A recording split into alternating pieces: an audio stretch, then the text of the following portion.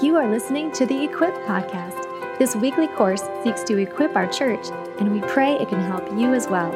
Check out more resources at rockycreek.church. Well, as we're going on in our discipleship study tonight, we are going to be talking about strategic formation, okay? Which sounds really super fun. But what this means is, let me do this real quick. I think I'm at the wrong thing. We're going to be looking at what does it mean for us to continue to grow in Christ. So I want you to think through really quick, just even around your table, if you will. Can you take a moment and think about this, and around your table answer this question? How long have you been following Jesus? How many years? Okay. Some of y'all might need to get the calculator out. Okay. But really quick, think about how many years have you been following Jesus? Tell that. The person at your table that has the brightest color shirt has to start the conversation. On your mark, get set, go.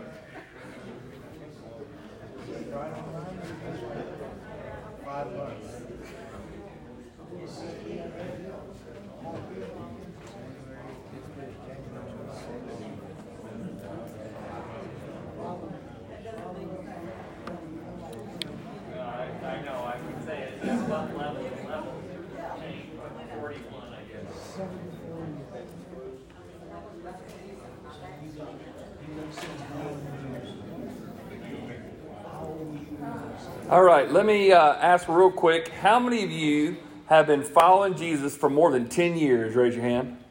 Okay, awesome. Anybody more than 30 years? Raise your hand. 50 years? My goodness gracious. All right, how many years have you been following Jesus, Bill? 74. 74. From age 9. From age 9 to, do your math, okay? So, 74 years. Anybody beat 74 years? Well, it's not a competition, but he just kind of blew everybody out. Okay, 74 years, right? Now, if we were to think through that now, let me ask a question on the other side. How many of you are not close to 74 years yet? Let's go down the other range of this. How many of you have been following Jesus for less than 5 years? Raise your hand. How many of you less than 1 year? Raise your hand. Okay. How long have we been talking? 5 months. 5 months. All right, so this is great. So next to each other at the table, we got somebody who's been following Jesus for 74 years and somebody who's been following for 5 months. Hopefully, theoretically, y'all might be in a different spiritual place, right? Okay? Doesn't mean one's loved by Jesus more than another, right? Doesn't mean that one has more potential than another. But you think that they might be on a different place in their spiritual journey than each other, right?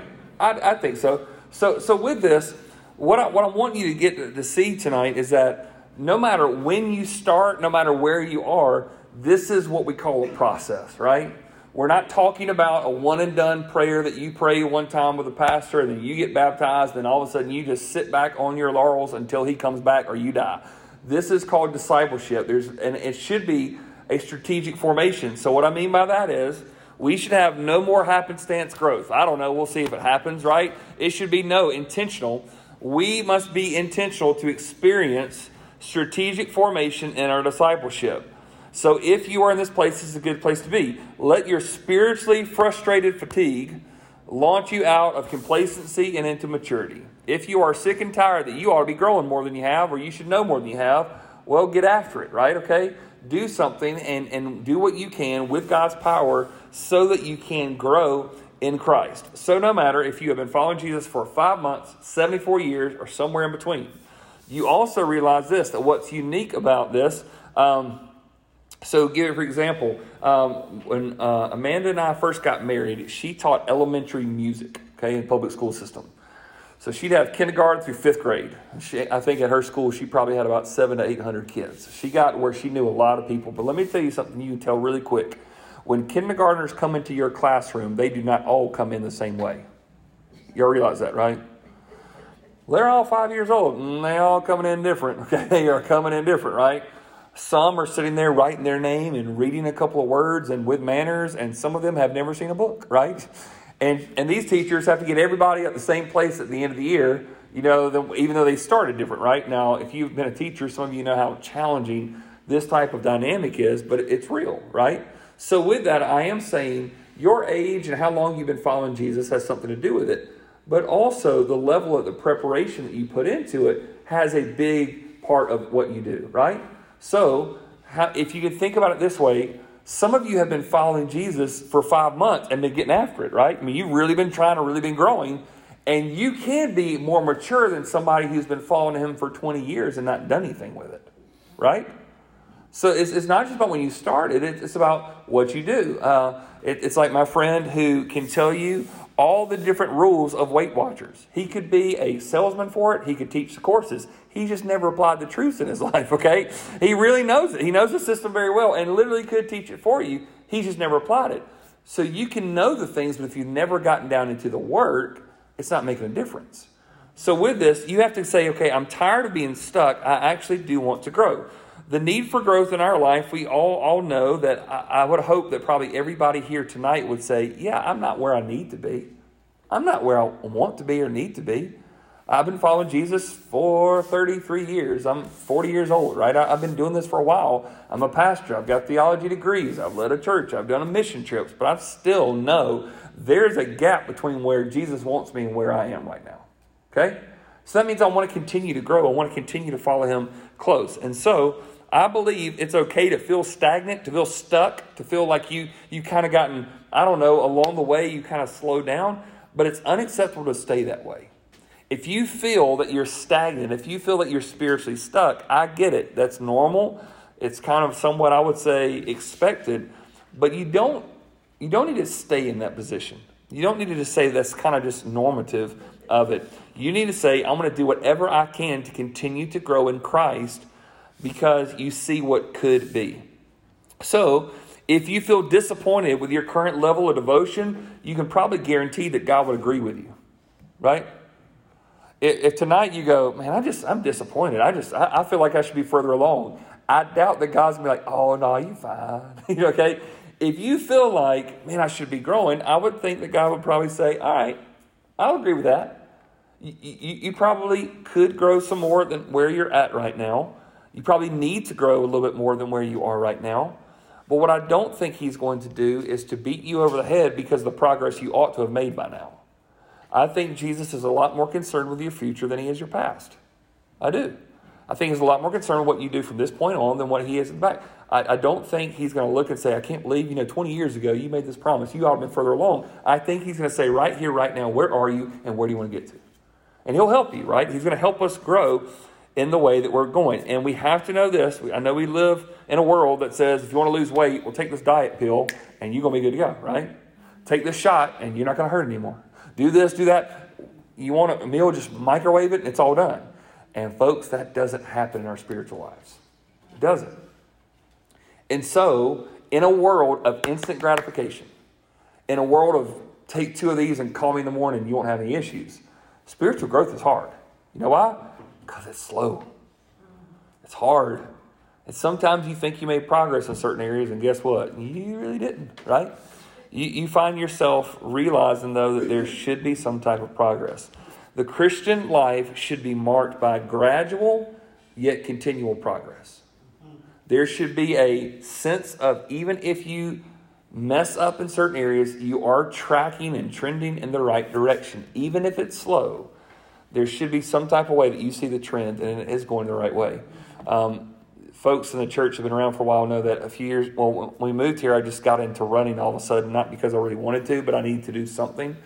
And the hills in our neighborhood, I had bad shoes I was running in because I'm a cheapskate. I'm running all these hills. I wasn't warming up beforehand. I wasn't stretching afterwards. And there'd be some days that Amanda would look at me and she's like, it looks like your legs aren't even working. Like they're crippled. Like you are, like this isn't normal. I'm like, it's fine. And I would get up and I could not move. Like I could not get my leg to kind of bounce off and my heel to move. It was just stuck. And I just go out there and run every day. And like just my left foot just pounding the pavement. And I'm like, I just got to work through the pain, right? Well, I was stretching my Achilles so bad and causing so much damage to it. It was like this close just to snapping. And so I just was hoping one day I was going to be like, on the, running, and I was like, boom, and like done, like somebody come pick me up. Like I thought that's what was going to happen, right?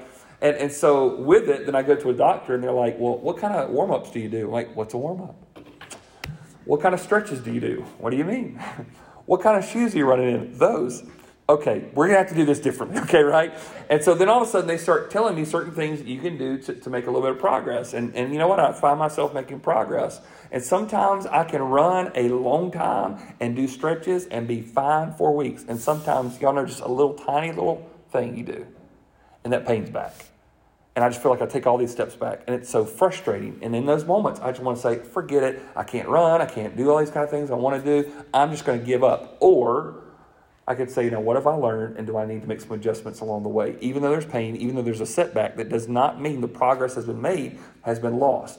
The reason I share that with you, some of you have been making some progress in your life, and the moment that you go, I messed up again, you just want to throw it all away.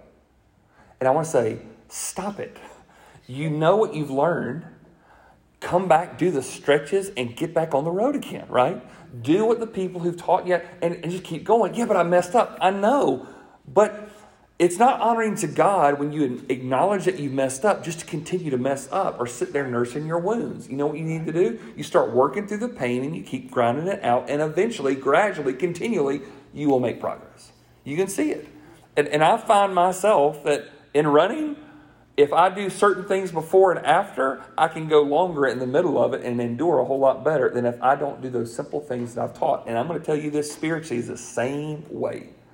Some of you could go at harder rates than what you are if you would just make sure you're incorporating the things that you are learning. Don't give up, even if the progress is slow. Your lack of growth might not be a devotion issue, but it probably is a discipleship issue. I've seen a lot of people eager, devoted, passionate about following Jesus. They just never get around to it. But I want to do it. I know you want to do it. There's a lot of passion. There's just no discipline behind it. There's no strategy. There's no way that they're thinking through, and it just kind of is a haphazard of how it lays out. So for you tonight, if you want to grow, it may not be that you don't have enough heart desire or that you're lacking it. It may just be you've never really put a plan together, right? And so with this, I want to walk through and help you have a strategic formation to what this will look like. In the process of growth, you can turn to Colossians chapter 1, or I've got these verses up there on your handout or on the screen for us just to look at. But I want us to look at this passage of Scripture and help us see. If you've been around Rocky Creek, you know that we used this a few years ago, and from time to time I remind our church family of this is a discipleship process that we use based on these 3 verses. When I first came to Rocky Creek, one of the things that was told me is, hey, we talk a lot about discipleship. We really need an easy, tangible way to kind of do this.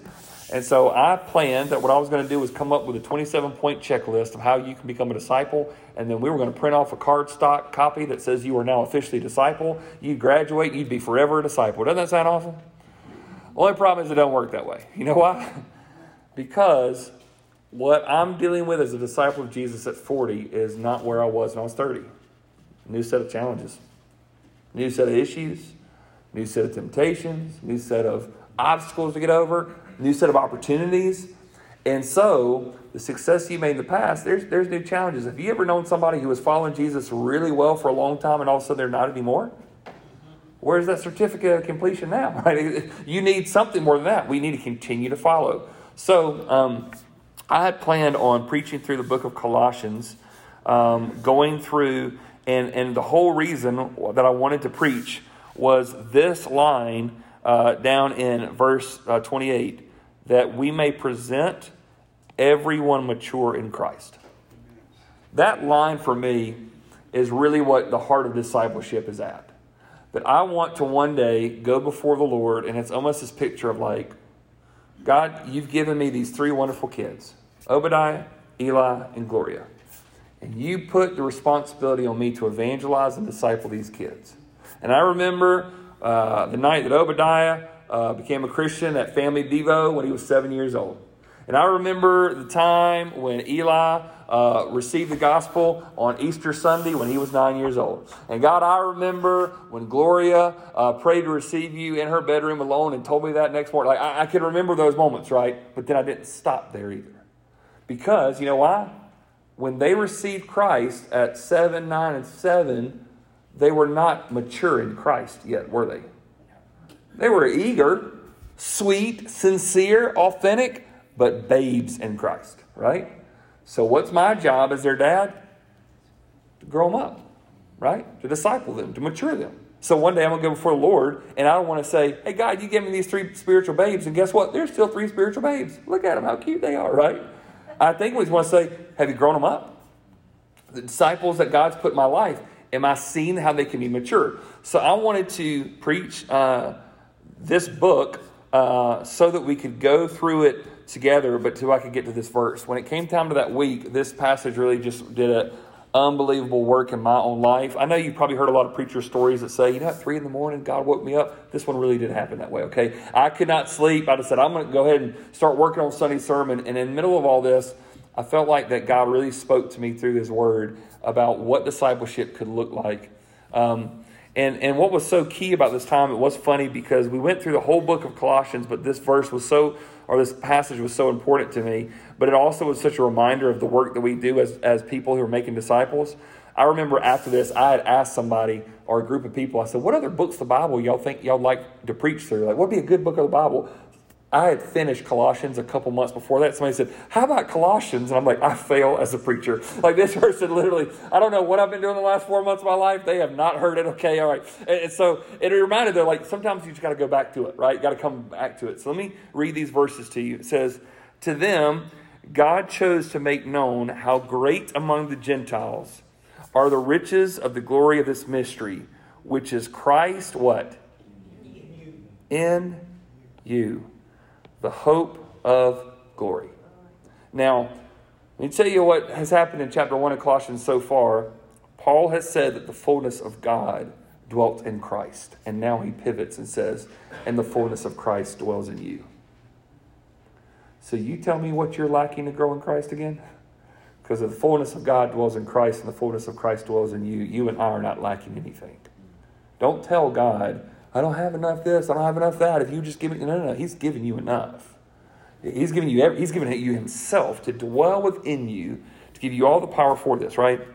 Christ in you, hope of glory, and Him as we proclaim, warning everyone, teaching everyone with all wisdom, that we may present everyone mature in Christ.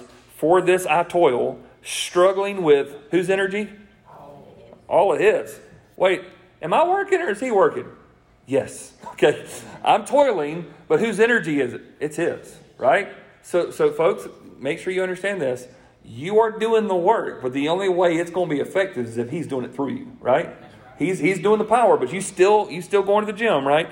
All His energy that He powerfully works within me. So within this, what I want to show you is a way for you to identify 6 areas in your life that you could focus in on from these 3 verses of Scripture to help you start growing in Christ. So let me walk through these with you and show this how this fleshes out.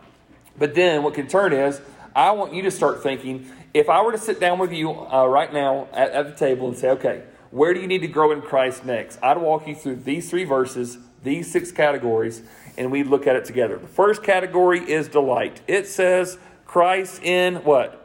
Christ in you, the hope of glory. Now, folks, once again, Christ is in you. There should be something in your life that should cause delight, right? This is not drudgery. This is not misery. This is, oh my goodness, Jesus Christ wants to live in me. What can I do for Him? Like, I want to do whatever I possibly can for Him. And so with this, a disciple must possess an endearing delight at the opportunity to follow Jesus. It's not in any way that you have to follow Him. You get to follow Him. The hope of all creation has called you on an experiment and an adventure to say, come follow me. And that should get you up out of bed in the morning and saying, where are we going now, King Jesus? It should excite you. It should be a joy. It should be a delight. It should be, I can't believe I got to grow. You get to follow Jesus, right? This is the opportunity of your lifetime to say that He's calling us to do it. So it should be something about a delight. So with this, I think you have to start here, because if you feel like you have to grow rather than the opportunity that Jesus is giving you that you get to grow, you're going to fizzle out at some point. You mean I got to stop doing this? You mean you want me to start doing that? And it feels misery to you? Go ahead and just clock out, because I know what's going to happen, right? It should be this, oh my goodness, I get to do these things. Now, why don't we do this? Because sometimes we would have what I would call a rival delight.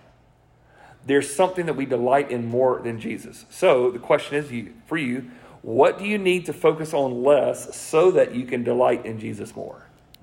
Is there some area in your life that you need to say, okay, I need, my greatest delight in life is this. So if you think about it, there's a lot of people who would say, my greatest delight in life is people's approval, right? I want everybody's gold star to pop it on me and say I did this right and do that right. And you work for that approval. How many of you know you've gotten in trouble before because you've been trying to get somebody to say you're doing a good job, right? Easy to do. Some of us, the delight can be in how fit we are, how good looking we are, how much money we've accumulated, whatever. It can be a good thing in a wrong place and it turns into a bad thing, right? So the delight aspect is, do you have this desire that you get the opportunity to follow Jesus? And I'd also say this, the first time I ever did this for me personally, the thing that I knew that in my life that I needed to work on more than anything was that I needed to delight in Jesus more than ministry. It may sound weird to you, but I found so much of my happiness in working for Jesus rather than just Jesus alone, right? Man, the church is doing great. You a good preacher. I tell you what, you're doing a good job. Like, you're right, I am. Look at all this stuff, right? And you live for what? You live for the golden stickers, right? You're doing a great job. Here's a golden star. Here's a medal. Here's way to go. Look at all this wonderful stuff you're doing. And you find your happiness. And I go, or could I just be, is it enough that Jesus loves me? Right? Is that enough for me? During that time of me studying and praying and thinking through that for myself, I realized this, that at Jesus' baptism, when he goes down in the water, the Father says publicly, this is my Son who I love very much. Y'all need to listen to him. And you know what helped me out so much about that passage? God said that about Jesus before Jesus ever preached a sermon. He said that about Jesus before he ever healed anybody. Before he really ever even started his ministry, God says, I love you and you're mine. And you know why that helped me? Because as a pastor, I need to realize this. God is not waiting for me to do something well in his work before he loves me. He loves me as his kid. If I don't ever do anything for him, he loves me. And that frees me up then, right? So then my delight comes in this. Like, I get to do these things. So the other way that I'll also play this out, I think it is important to go, that it should be a joy. Anything in this category, the next 5 categories we look at, it should be a joy in your life, a delight, something that you see as exciting. I kind of use this example a lot, but when you think through that, let's just say that my dear wife Amanda looks at me and says, hey, Trav, you remember that time we were dating and you used to buy me flowers? I do remember when I, past tense, used to buy you flowers. Wasn't that nice? Yeah, that was really nice. I really would love some flowers again.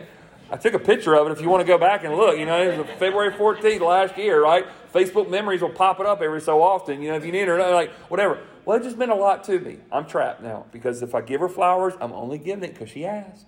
But if I don't give her flowers, then I'm not listening to her needs. What am I going to do?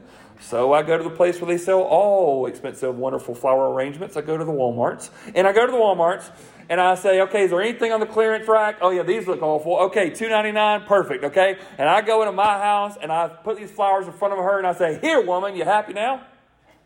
And she says, no. Why? I did what she asked, right?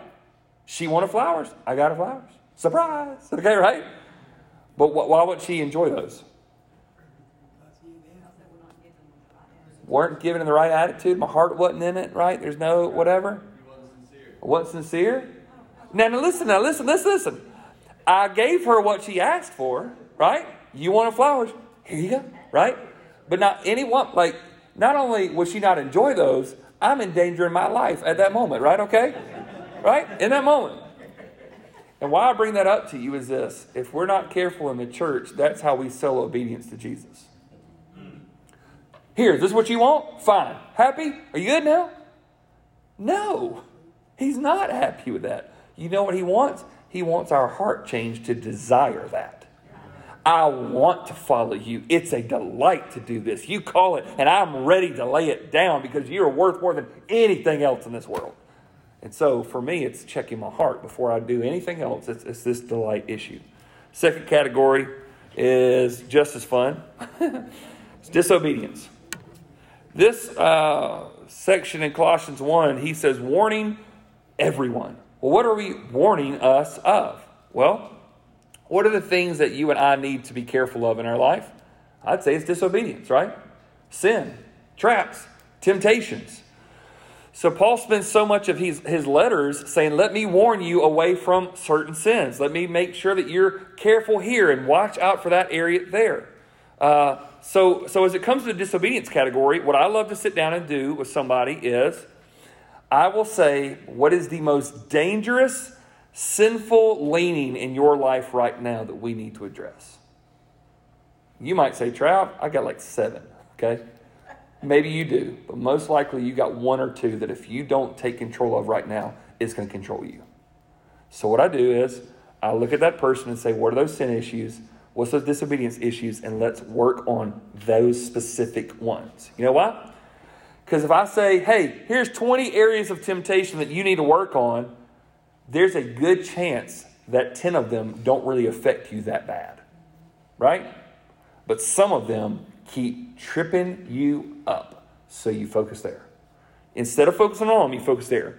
A disciple must commit to warring against any disobedience in his or her life. So this category for you would be looking to say, what is that sin that I need to war against? Okay, it's declared war on me. I'm calling it back, and we're going to battle with this thing. Because if I don't, I'm going to be in trouble. So what is that area of disobedience in his or her life that you really need to work on?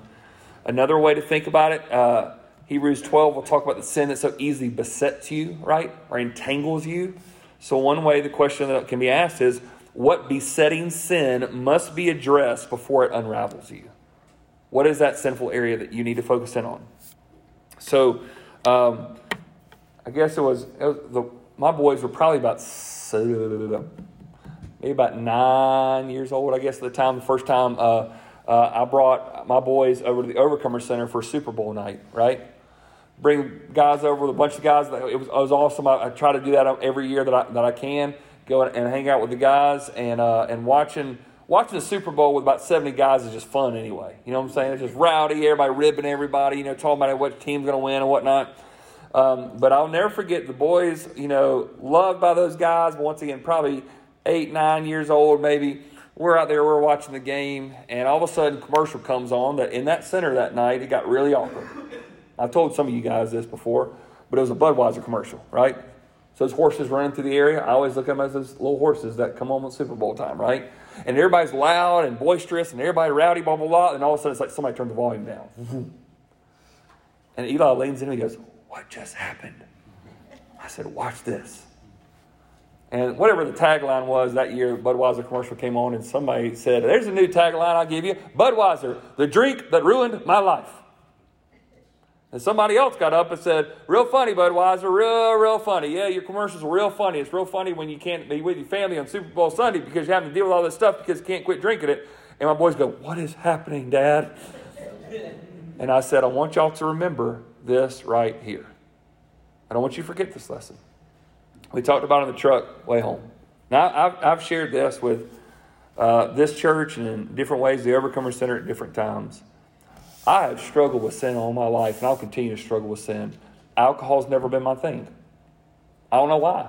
It just hadn't been. Before I was serious about Jesus, there were enough men in my family who struggled with alcohol, I didn't want to touch it. So the only time, confession, only time Pastor Travis has ever had alcohol is when he went to an Episcopal church and the communion that he had that day was not Welch's grape juice and he was not aware of it, okay? First time I ever had it, last time I've ever had alcohol, I was at communion and it burned going down and I coughed it up. I mean, it was embarrassing, but that's the only time. Now, I say that to go, oh, Pastor Travis, so you don't struggle with that. I don't struggle with that. But there's plenty of areas to struggle with, right? Plenty of areas. I'm prone to wander, Lord, I feel it. Prone to leave the God I love. But I'm prone to wander differently than other people in this room. If you look at my 3 kids, same values, same raising, same situations, they struggle in different areas. Why? I don't know.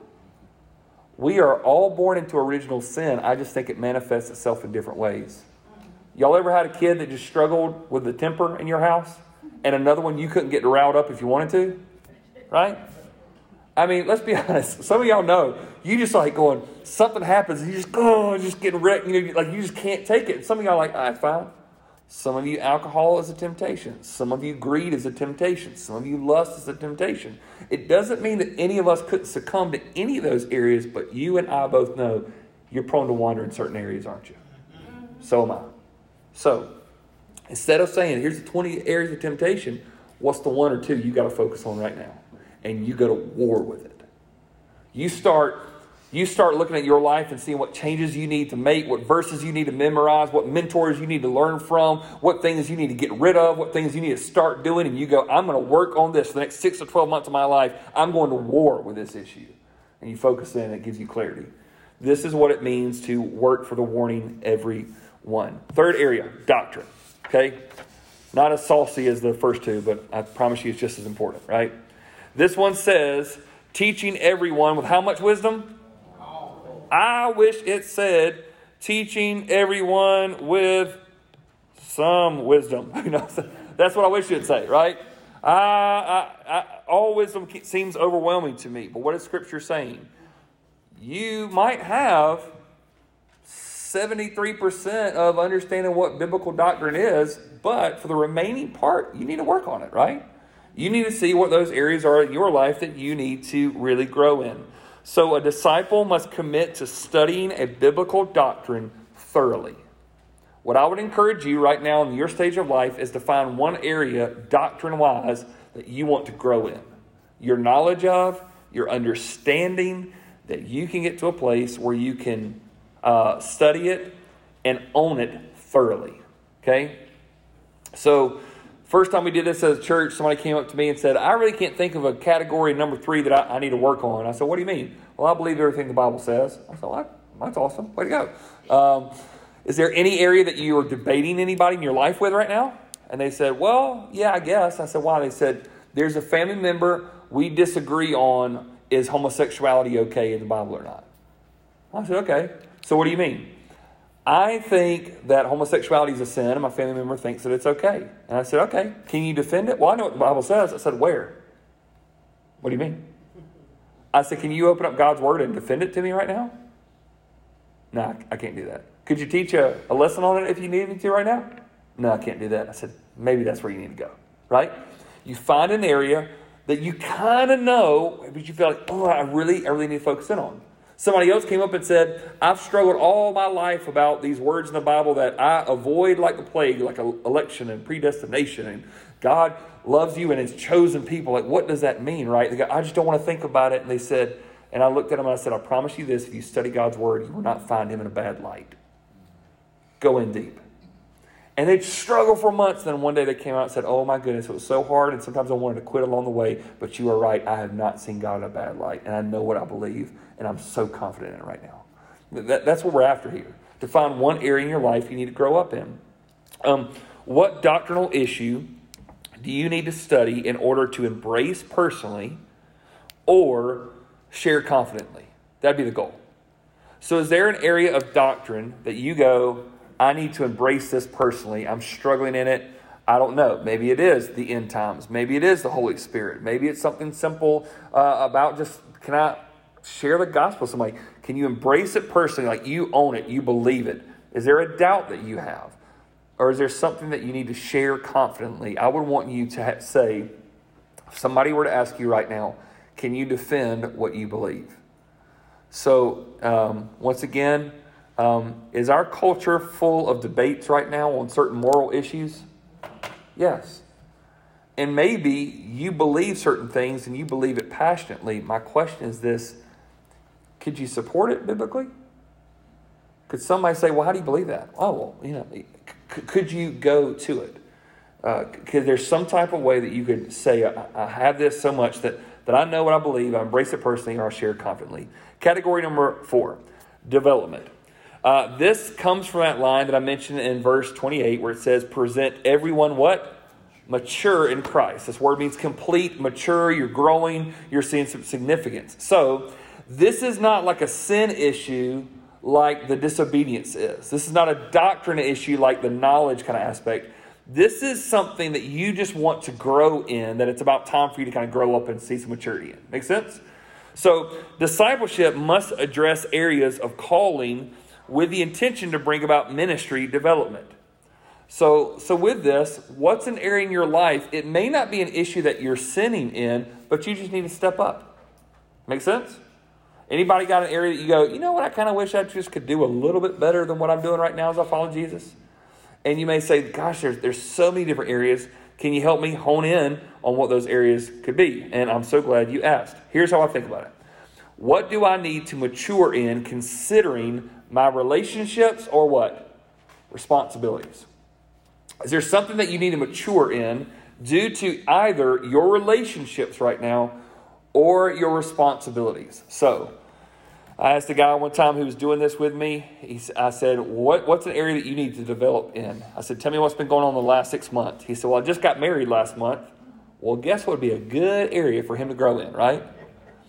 Not, I need to be a good father. Maybe one day, but right now what does he need to do? Learn how to do the dishes in Jesus' name. That's what he needs to learn how to do, right? He needs to know how to develop in his role as a husband. And all the wives said, amen. Okay, like this is what, is that due to relationships? Now, there's somebody who goes, I'm a new mom now. Well, guess what? Due to your relationships, do you need to develop as what does it mean to be a mother, teaching your kids biblically and decide, yeah, well, focus in there. Look at your relationships or look at your responsibilities. Is there something that God has positioned you to do, called you to do, given you the opportunity to do, and you go, oh, I don't know how to do this, or I probably could do this better. Do you know there are certain times in my life when I do this, I'll go through my responsibilities and think through all the things that God has given me, and I'll say, I want to be a better pastor. I want to be a better preacher. I want to be a better whatever it is, and I start working in those areas of my life. Sometimes I've done this, and the area that I'm trying to get more mature in is my preaching. You know, one of the hardest things that I do almost every single week, I listen to a recording of myself preach. It is pure misery. I don't know how y'all do it every week. I'm not serious. It is the worst thing that I do. Every week I'm going, why do I do this? Why does anybody here? I quit. And then I'll go, God, I know that you use it. I know that you use it. Why do I do that? I'm trying to make myself better. I'm listening to things I'm doing like, man, that wasn't clear there. That was too fast there. Man, I probably should have said that. That probably was a little awkward. Like I'm trying to all the time hone this. Why? Because God's given me this responsibility and I want to do it well. So sometimes for me it's been this. Lord, we're faithful in our finances and man, we're in a good place. God, you blessed us and we're tithing and we give to other things. But like, I don't know, is there a better way that we can be stewards of what you've given me? And so sometimes it's a step back and going, can I, God, biblically budget, stewardship, just my finances? Am I doing the best that I can? Maybe it's not a sinning issue, but could I do better, right? And so it's just a way for me to focus, and not on 1,000 things, but just on one. Category number 5 is discipline. Everybody's favorite word, right? Where he says, for this I toil, I labor, I'm working hard, I'm sweating, right? So with this, I think about all the spiritual disciplines that you and I have heard about through our lifetime. And discipleship must train in areas of spiritual discipline for continual growth. So there are these things called spiritual disciplines that you've probably heard of. Maybe you haven't heard of them called that way. They might be Bible reading, Bible memorization, prayer, worship, giving, different things like fasting, right? Everybody's favorite. One of these areas that you say, I'm going to work hard in. Now, what I typically said for years, I remember thinking that if you go to the gym, you see somebody who looks really buff, you go, man, look at how many muscles that person has. In reality, every single person in this room, we all have about 650-something muscles, I believe it is. Every single one of us. Some of us have just developed those muscles more than others, right? God gives us all the same amount of muscles, but some people just go to the gym and work things out a little bit more than others. So with this, when you see somebody, oh my goodness, they're so godly, they know the word more. No, they've worked hard at knowing the word more. Man, that person's just an incredible prayer warrior. No, they put hours in the prayer gym, and that's why you feel like that those muscles are bigger than yours. That's all it is.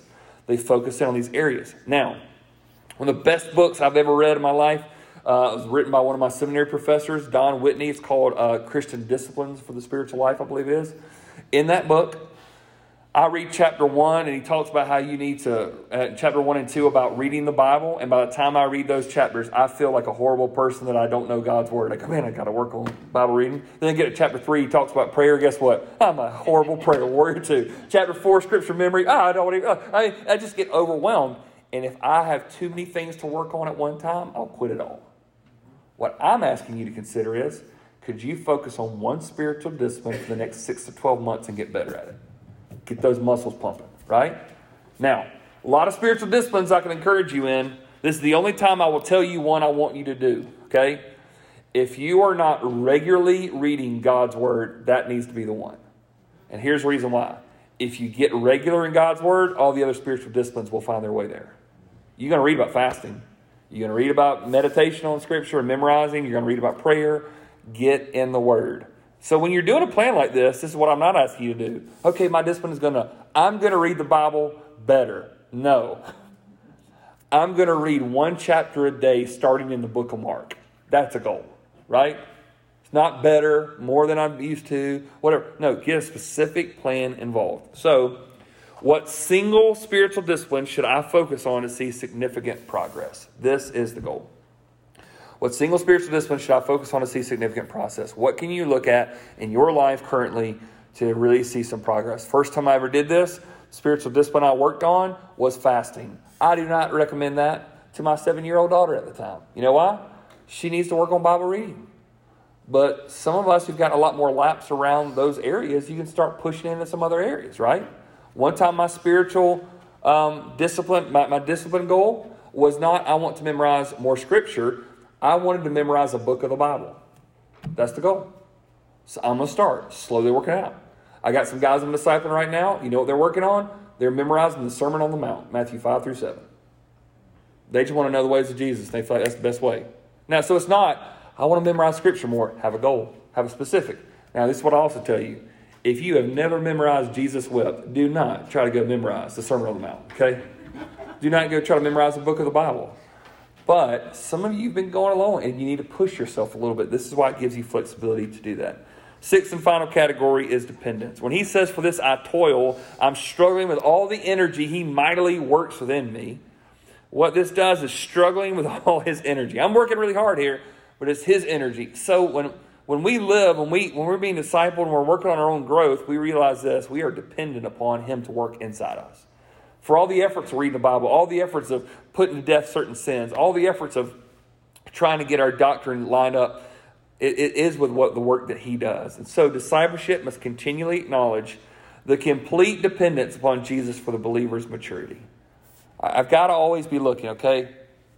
What is it? Am I acknowledging my dependence upon him for my maturity? I'm not there yet, but boy, he's getting me there. Sometimes it's slow. All the time it's difficult, but I'm making progress. And so I'm acknowledging that. I'm dependent upon him, and I'm dependent upon him for my maturity. I know that we pray a prayer when we receive Christ, that God, I'm dependent upon you, but I'll say this. Well, if I have been following him for 70 years at the end of my life, guess what? Bill, 74 years in, you're still dependent on him, aren't you? Every day, every day. So that doesn't go away. 5 months, 74 years, whatever. We're all dependent upon him. So with this, here's the final category I'd ask you to consider. What am I praying for God to do for which only he could get the credit? What am I depending upon him to work out in my life? Is there an area in your life where you go, I don't know how this is going to work. I can't fix this. I can't adjust this. This is going to have to be a thing of the Lord. And he goes, good. Come on, let's pray about it. Let's get specific about it. Let's see what God can do. So with this, you go, this sounds kind of simplistic plan for growth. Here's what I would tell you. If anybody here today, if you have a plan for how you're growing, keep it. If you don't have a plan, I would recommend this process to you. And here's why. Somebody one time told the evangelist D.L. Moody, they said after he spoke at a chapel message somewhere, this seminary student came up to him and said, Dr. Moody, I don't like your style of evangelism. He goes, I don't like it either. What's your style of evangelism? Seminary student goes, I don't have one. He goes, well, I like my version of evangelism more than your not version of evangelism, okay? And the reason why I say that is a plan is better than no plan, right? You got to have something that you're working towards. And so what this process is for me is looking through these 3 verses of Scripture, going through these 6 categories, and tonight, before you hit the bed, sleep, you could look through these 6 categories and find 6 things that you want to work on for the next few months of your life. I would recommend that you let somebody else know about it to help walk with you through it. And this is what this is the sentences I'd encourage you to follow up with. I need to delight in Jesus more than, fill it out. What is it you need to find more delight in? What is it that you need to get your joy back in following Jesus? You put that thing down, and then you're going to start coming up with a little plan. Okay, what does that look like for me to find my delight in Jesus more than this? Give me an example of a mom who's doing this with her daughter. She says, I'm worried my daughter is all about external things, and she's so obsessed with herself, right? And I don't know how to help her. And you know what things she started doing? She started helping her memorize verses of Scripture on her identity in Christ. And she started encouraging her daughter that she needed to find one person to encourage very intentionally every single day. And tell her. You know what that did?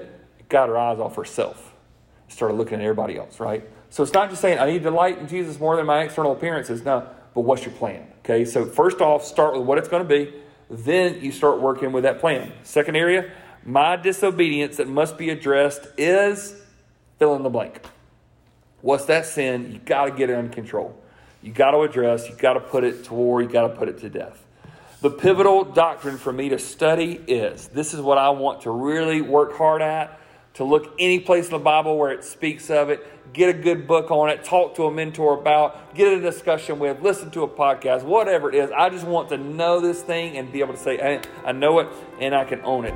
I need development and learning how to. How would you fill in that blank? What's this area in your life that you really want to see some progress in? You're maturing throughout the next few months. Number 5, I will focus on the spiritual discipline of whatever it is. And whatever it is, have a plan.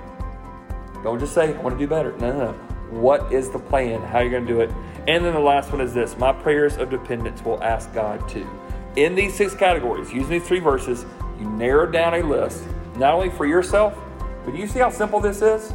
If somebody came up to me and says, Travis, I need to be discipled, what would I do? I'd pull out a napkin and I put those 6 words down and I get to work with it. You can do that in your family, with a friend, a mentee, somebody you come alongside your own growth and for somebody else's. Let me pray for us. Father, thank you tonight for the power of Colossians chapter 1, with Christ in us, the hope of glory. And it's you, Jesus, that we proclaim, warning everyone and teaching everyone with all wisdom, so that we may present everyone complete in Christ. For this we toil, laboring according to all the energy you mightily work within us. And Lord, for that, we want to be mature, more mature when we see you than where we are right now. We want to take the people around us and help mature them. And so help us use this process to help go and make disciples. In the name of Jesus we pray. And all God's people said, thank you all. Thank you for listening to the Equip Podcast. Make sure to check out rockycreek.church for complete notes and additional resources. You can also subscribe to this podcast and get weekly courses delivered to you. We hope to equip you for the work of the ministry.